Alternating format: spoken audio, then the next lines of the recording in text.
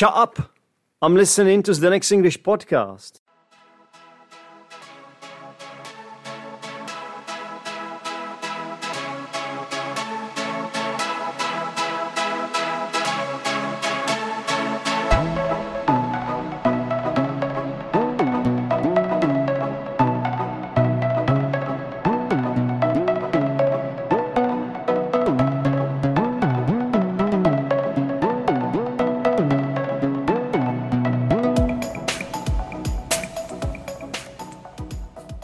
So, hello, welcome to the Next English podcast. This is another episode for you.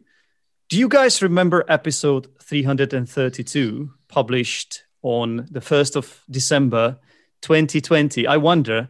Well, in this episode, I actually read out a short story called The King Commute with kind permission of the authors of the book. One of them happens to be someone I know in person, Kieran. And the book is called Battery Life, and it's a collection of short stories. Now, at the end of this episode, I did express the wish to talk to Kieran and his friend about this book on the podcast. And, well, it's happening. I have both authors here, right here with me. So, hello. How are you? Hello. Hi. Lovely to be here. Excellent. So we have got Kieran. Hi, Kieran. Hello, I'm Kieran. And Nick. Hello there. Hi, guys. So welcome to the podcast. It's a real honor to have you here, the writers of a book. So could you guys introduce yourselves a bit to my listeners? Yeah, I'm Kieran. I'm one of the writers. It's an honor to be here too. Okay, yes. So my name's Nick. I work and have lived in London. I now live outside of London. I've known Kieran for, almost my entire life. We grew up in Cheltenham on the other side of England. And I currently work as an events manager and a voiceover artist as well. Mm-hmm. So is it usual that two people write a book together, guys? Is that something that happens normally, or is this rather unusual?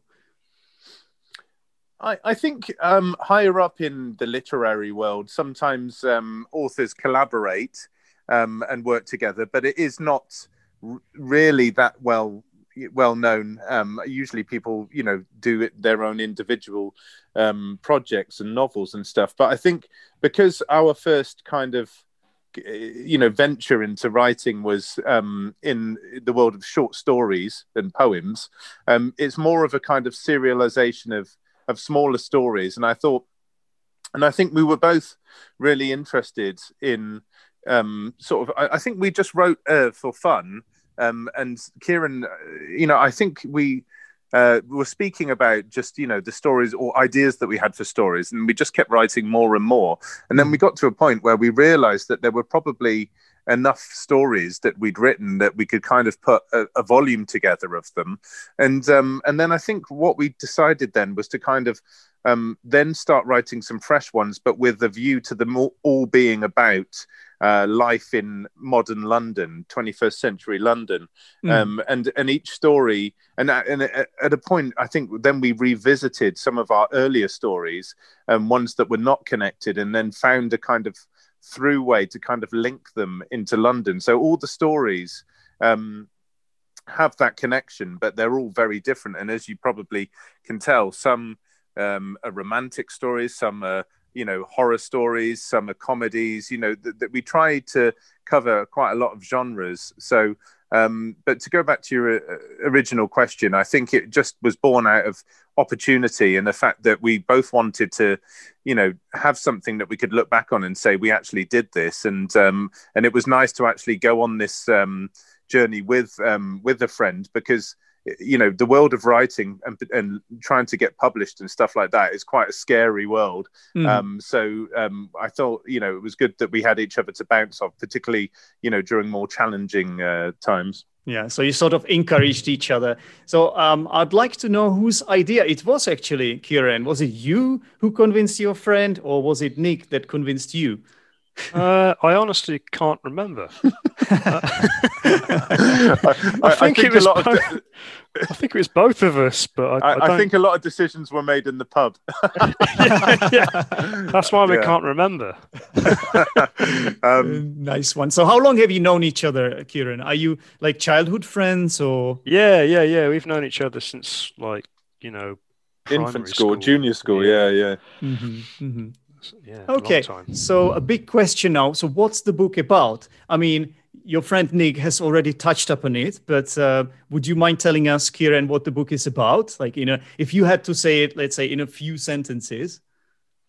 Yeah, I would say it's the experience of living in London from between the years 2000 to 2019, which was an interesting point to cut off because, again, as we all know now, the world changed again with COVID.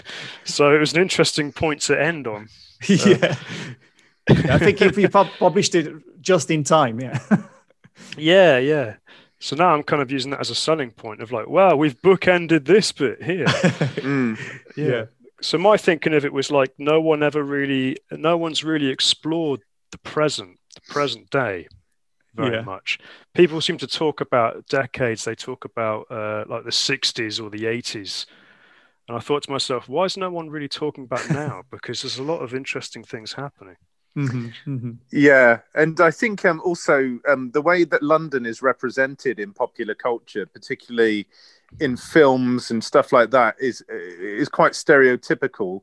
And it always and it's something that Kieran, I know, is one of your bugbears, is that London is always either shown as some gritty gangland where everyone's got sort of Cockney accents, or it's done in a kind of really jovial kind of 4 weddings and a funeral way, right, where everyone's very posh and effete.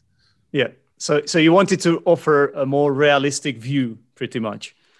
Yeah, realistic or surrealistic, because I think the reality is a very hard thing to capture. I don't even know whether it really exists. Neither do I. That's why I have you guys here on today. So I think there's something in that. What Kieran's just said, though, is that everyone has a different experience of London. And one of the poems in the book is called 8 Million Cities, which was actually a working title, one of the working titles of the book, because, the concept is that, everyone's experience of London is completely and utterly different. There is no, carbon cut and paste version of your experience of London. Even before we went live, we were talking about our own individual experiences, and anyone who's lived in London has their own little story to tell, and I think that's what it is. Yeah. Well, there are a lot of stories in the book. So it's like a collection of stories. Is it 50 stories in total? I think so. I can't remember now. It's definitely in that region. Yeah. And sometimes, as you mentioned, poems. I think the book starts with a poem as well. And so what would you say are the main themes of the stories? What would be the main things? Well, I think, I'll let Kieran sort of speak for his works. But my ones are kind of about transition, are about loneliness, urban desolation and stuff like that. But also sort of rites of passage, learning and going through things, experiencing things, sex, drugs, modern culture. One of the stories is just about a Japanese girl who goes to a Rolling Stones gig in Hyde Park, and there's lots of different things and different viewpoints from mine. But Kieran, how would you say your stories are reflected? I think my ones sort of have a theme that keeps coming back, which is I think the rise of technology is one of them. And the other one is kind of the way that the experience of employment changed and the psychological effect of living in that, when you have technology operating on one side, employment on the other side, and fear as well. Yeah. Things like terrorism, crime, all that kind of stuff all happening around you, and how it was evolving in those 20 years. And I like how this is done from all sorts of different angles. And I think what I think your book is really good at is the fact that I can, as a reader, I can always find myself in it. I can sort of relate to the experience of the characters. It was. Oh, that's good. For me personally, it was very apparent in one of the short stories Kieran wrote, the one called Stargazer. Yeah. So it's about a crane operator who sort of feels lonely and kind of like a fish out of water, little bit, like sort of like high up in the sky, and it's a strange feeling. And at the time I was reading the book, I felt exactly the same. So that was something that's kind of struck a chord with me. Yeah, but I could see the same in actually Nick's stories as well. Like, so what would you say? What are the characters like, Nick? Well, in some of the stories. Mm-hmm. Yeah, sure. Well, there's different sort of takes on them. Like, so, one of my stories, Make It, is actually based in the London riots that took place in 2011. Can I just interrupt you for a second? That's my favorite one from you. Well, yeah, it kind of plays out like a kind of road movie where the guy's got to get to a job interview, but like he keeps getting caught up in the riots. But it's also, I wrote it as a kind of ode to the area that I lived in for a while, which was New Cross, South East London. And the community there, such a vibrant community of people. And, also I just wanted it to sort of be to show about, the struggles of young people, particularly young Black people, in sort of making it in modern London and trying to, brush off all these, stereotypes and stuff like that, and the things that kind of hold people back. And this guy kind of embodies that kind of pursuit for equality, for recognition, for respect, but also remembering where he came from and not being ashamed of your roots and stuff. So it kind of was I tried to just kind of let that kind of experience kind of wash over me and speak through that character. And I agree. It's one of the ones that I really enjoy. But there's other ones where there's one about a socialite who realizes that, or everything that she lives in her kind of modern world, and she's got a good job and a good life. There's a few characters like that who suddenly realize that it's not all it's cracked up to be, to be wealthy in London. And one of them ends up falling in love unexpectedly, and ends up in a gay relationship. And another one, there's another one which is a surreal story about someone that actually has an encounter with someone with Down syndrome, and there is a sort of empathetic transition during that story where she ends up kind of actually turning into that person. And again, a lot of these stories, they are kind of abstract on purpose, because they're just about assessing who you are. I think that's so to go back to your earlier question, the common thread is people trying to identify themselves either spiritually or physically, who they are. And I think that's the one thing for me that links all the stories, is that kind of direction and to find out who they are. You've just answered the question I had prepared for Kieran here. What links all these stories? But I just wanted to go back to that short story, Make It. As I said, it's my favorite one. And the impression it was giving me is like, it was a feel-good story. I was really feeling good while reading it. And it was really funny and very witty. But at the same time, I think it had a lot of depth in it. And all you said, it's really, really true. It's like about that sort of struggle. Like, it's obviously it's Jamaican or Jamaican descent Black person, and all these struggles, and also it's during the riots as well, and it's hilarious. Like, you have to read it. It's difficult to describe, but I think I'll remember this one for a long time. Kieran, so what were the influences or inspirations for the characters in the stories?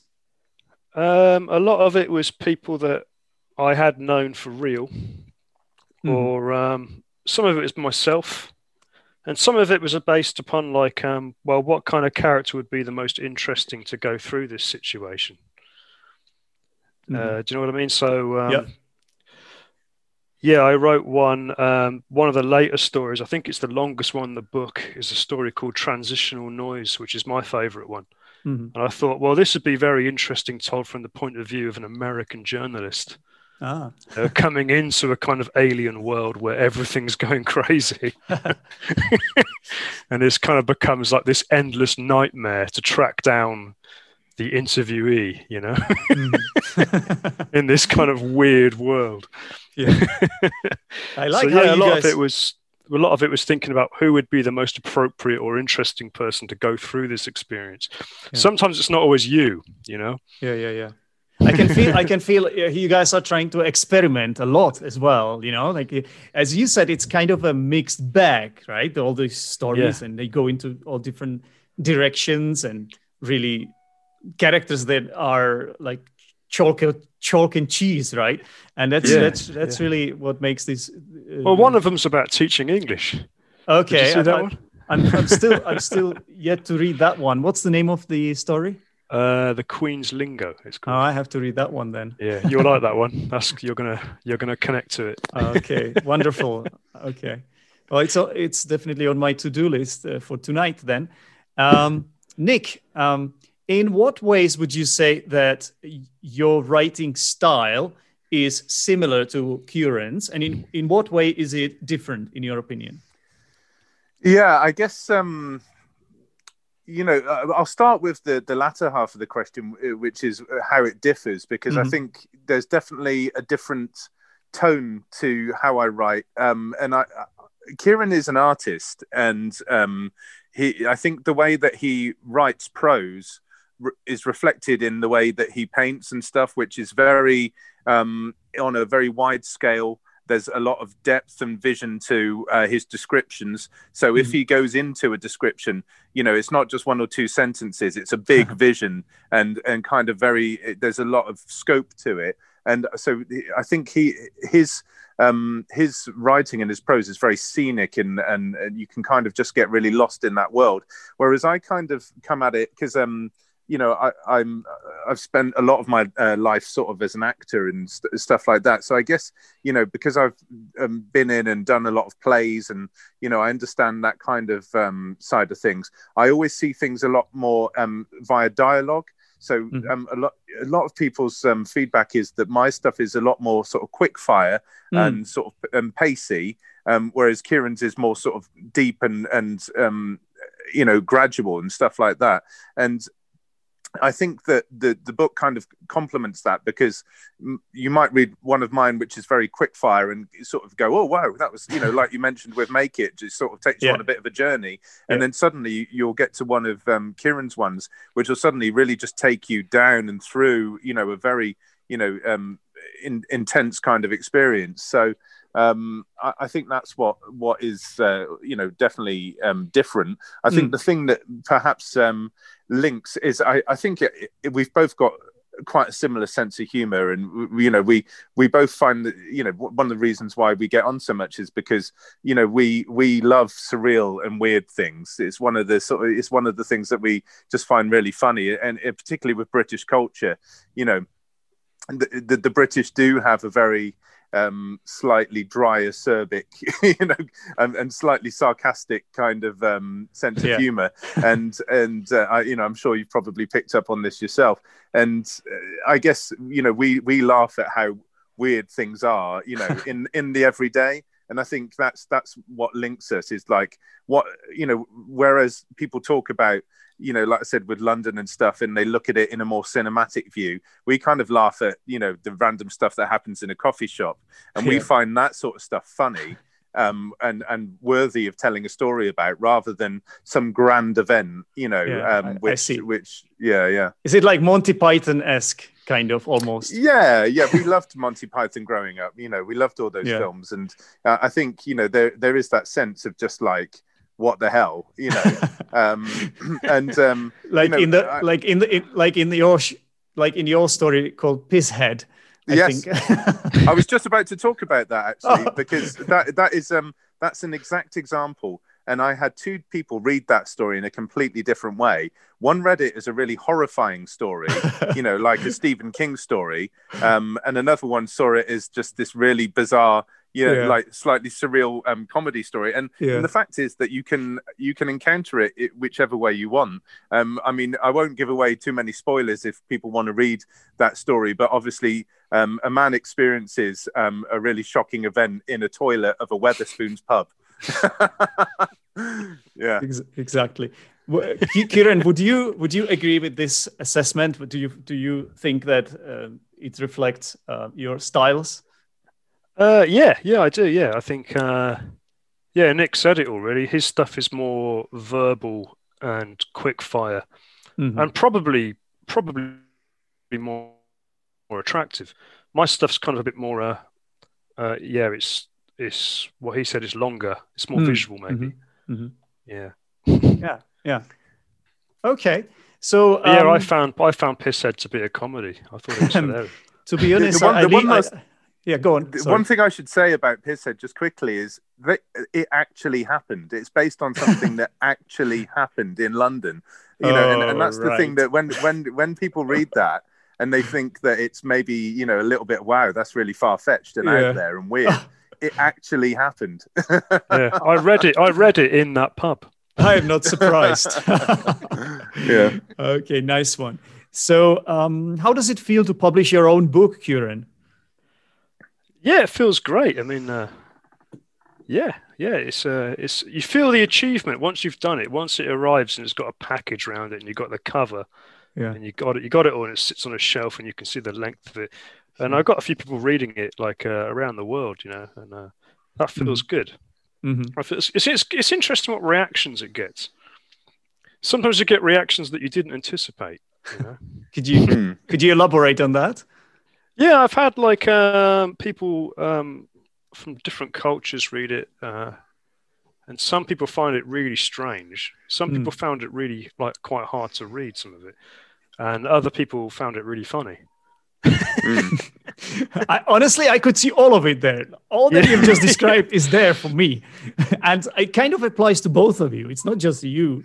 It's difficult to know what feedback you're actually getting from friends, because they're probably going to just be nice to you. Yeah, exactly. I have the same way with the board game. With the board game I'm working on exactly. It. But I've read some reactions like, this is like a really interesting book, but maybe you have to think about it a bit.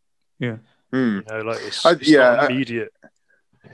We want to try and get it out there to as many people that we don't know. We want the readership to be really complete strangers. And I don't know whether Kieran told you before, but one of our early kind of marketing campaigns was just to leave the book in very random parts of London.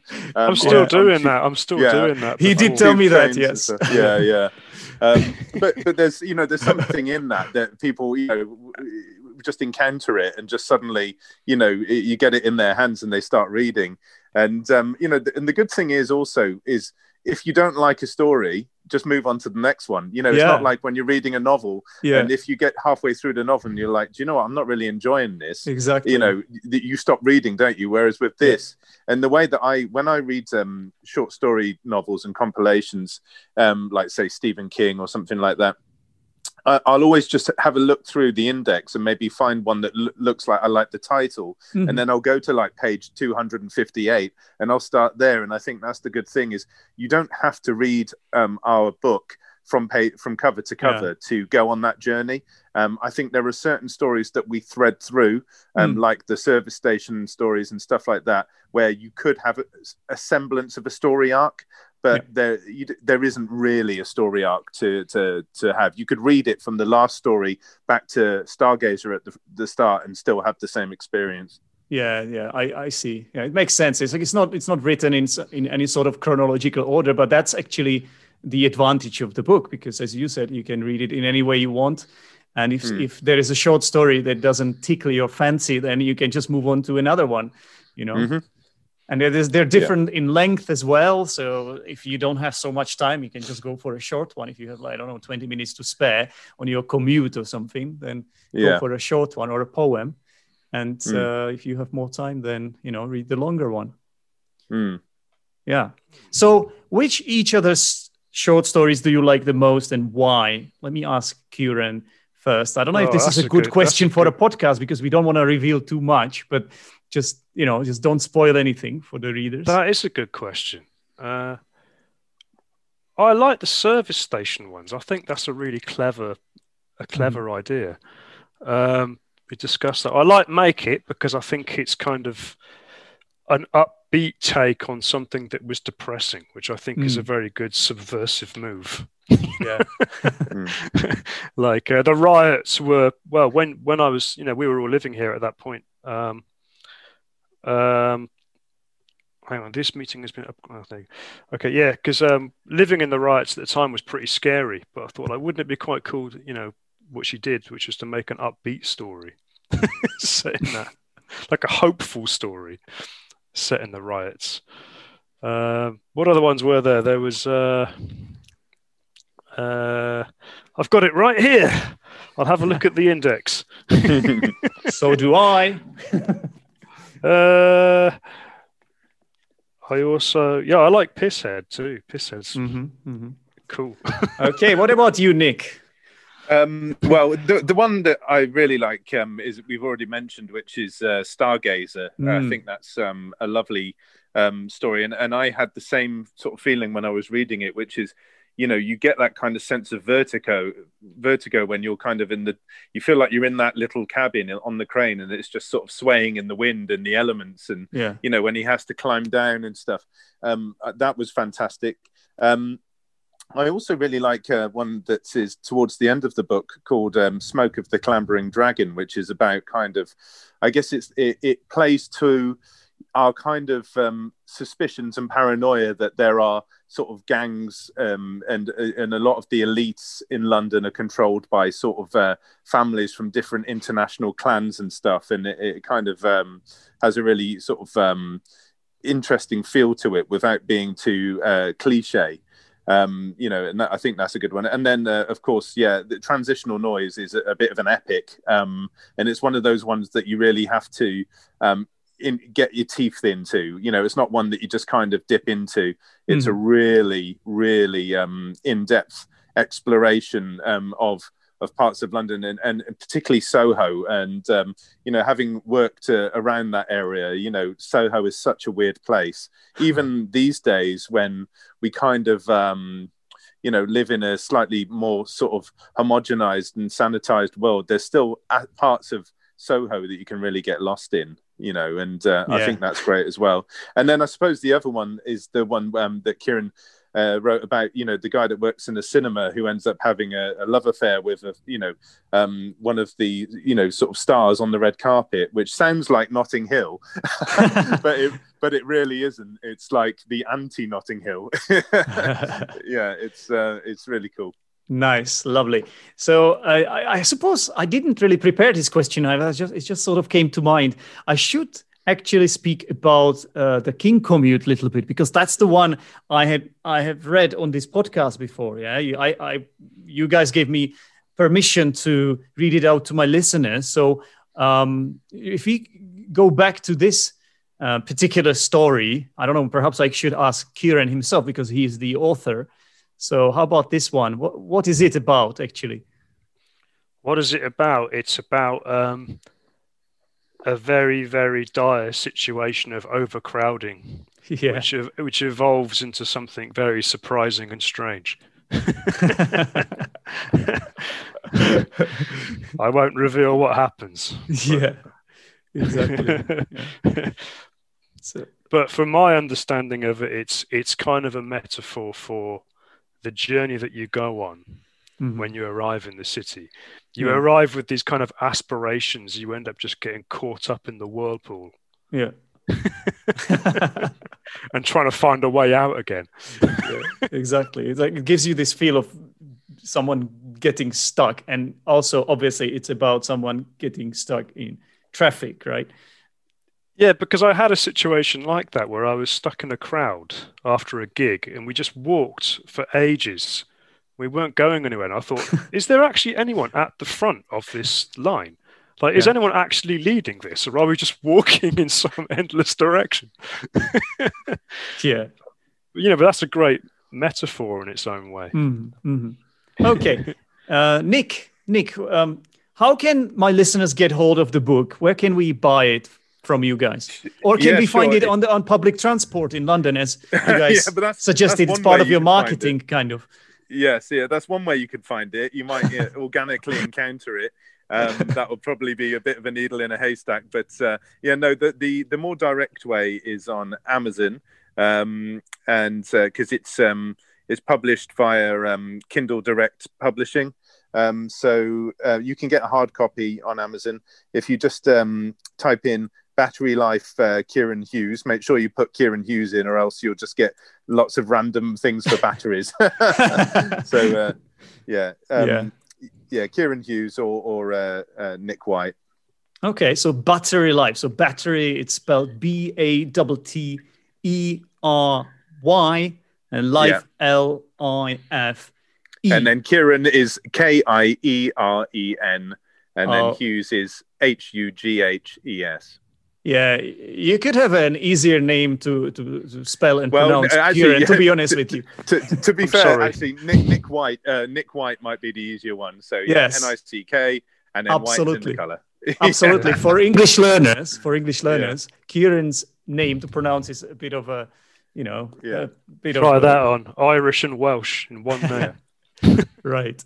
But speaking of English learners, Kieran, you're an English teacher, obviously. We used to work together. I wonder, what do you think? Would you recommend this book to an advanced learner, or what sort of English learner do you think would have a pleasant experience reading this book? Because it's definitely not for, let's say, elementary learners, right? No, it's not for elementary learners. But yeah, I think advanced learners would get something out of it. Because actually, my students do ask me what's a good book to read. Yeah. And when you're learning, like to read a novel, when you're learning a language, reading a novel to learn a language, I find that I keep recommending kind of children's stories, because they're the only ones that have like a simplistic prose to them. So yeah, I think maybe I try to write it in a lot of different styles. Yeah. So the style would match the tone of the story. Yeah. Like there's one all set in the Facebook offices, which I deliberately wrote to be cold and kind of clinical. And I'd use that kind of language. And then there's other ones that are more rapid fire and kind of, so like the language changes in each one. No, I can tell that successfully, I don't know, but yeah, I can tell that. For instance, that story we talked about earlier, that Nick's story called "Make It." I think an upper intermediate student should be able to handle it. Like it was really an easy read. When I was going through it, I was like, I flicked through it. It was very nice. Yeah, whereas some other stories might be harder to do. Yeah. Yeah, some of them use slang quite a lot. There's a lot of dialect. Yeah. But that's interesting to know as well, I guess, if you're going to live here. Absolutely. Okay, well, I heard a rumor, Nick, that there's a second book in the pipeline. Well, I think there's definitely that potential. The beauty of short stories is that you can compile them over time, and I guess that it would be interesting to approach this world again in a kind of a very new and different world that we live in now. Yeah. Okay. So I developed a sort of a list of the ones that there was a bunch of stories that weren't developed at the time. We were writing the first one, and I thought, if I ever do a second one, because it's a hell of a thing to do. Yeah, I can imagine. Yeah, like I thought, if the chance arises again, I might. These are the ones I'm going to do. These are the ones I'm going to develop. Yeah, because there's a lot of ideas that I thought this isn't fully formed yet, but now I know how I would do it, how I would tell it. Well, now that you are on furlough, as you mentioned before we started recording, maybe it's the time to do it. Yeah, but I wrote a film in furlough when I was on furlough. I see. I did some painting as well. Yeah. Okay. Well, it's been a real pleasure to talk to you guys. It's a great experience reading your book and talking to you about it. It's a brilliant opportunity for me personally as well, and I'm sure our listeners had a lot out of it as well. And who knows, maybe some of them will buy your book. Well, that would be a nice thing to do, especially if you are an advanced student. I think you could go for it, because this will give you a really interesting point of view of London. And I think it really captures the essence of being a Londoner, because whoever you are, wherever you're from, whatever your background is, whatever your religion is, it's as was mentioned before, it's very cosmopolitan, and you will always find yourself in one of those stories, in my opinion. Yeah, because actually, to answer your question again, I actually think one of the reasons for writing it was to give a unique take on London, rather than the conventional things that you hear about. Yep. Definitely. Yeah, but all right, guys. So it's been nice talking to you. Thanks very much. Thanks for having us. It's pleasure. Great being here. Yeah, take care and good luck. It's been fun to discuss it. It's been fun to discuss it. It's the first time I've really done it. Well, there you go. Yeah. It's first time for everything, Kieran. Exactly. I know. Thanks for your time, guys, and good luck. You. Fingers crossed with your second book too. Yeah. Cheers, Zdenek. All right. Nice to see you again. I hope things will get better in Czech. Me too, mate. If it's London's bad for COVID right now. But London is good for all other things. Anyway, Nick, nice meeting you. Yeah. And cheers. Goodbye, guys. Bye-bye. Thank you very much. Okay. Thank you. See you. Thanks. Bye-bye. See you. Bye-bye. Thanks a lot for listening. For more information, go to Zdenek's English Podcast Facebook group or visit zdenek'senglishpodcast.podbean.com. Thank you for listening to this episode of Zdenek's English Podcast. If you are Zdenek's English Podcast patron, I've got some good news for you. A mini lesson review that focuses on the target language from this episode is arriving right after this. To become Zdenek's English Podcast patron, go to teacherzdenek.com Zep section and click Become Patron.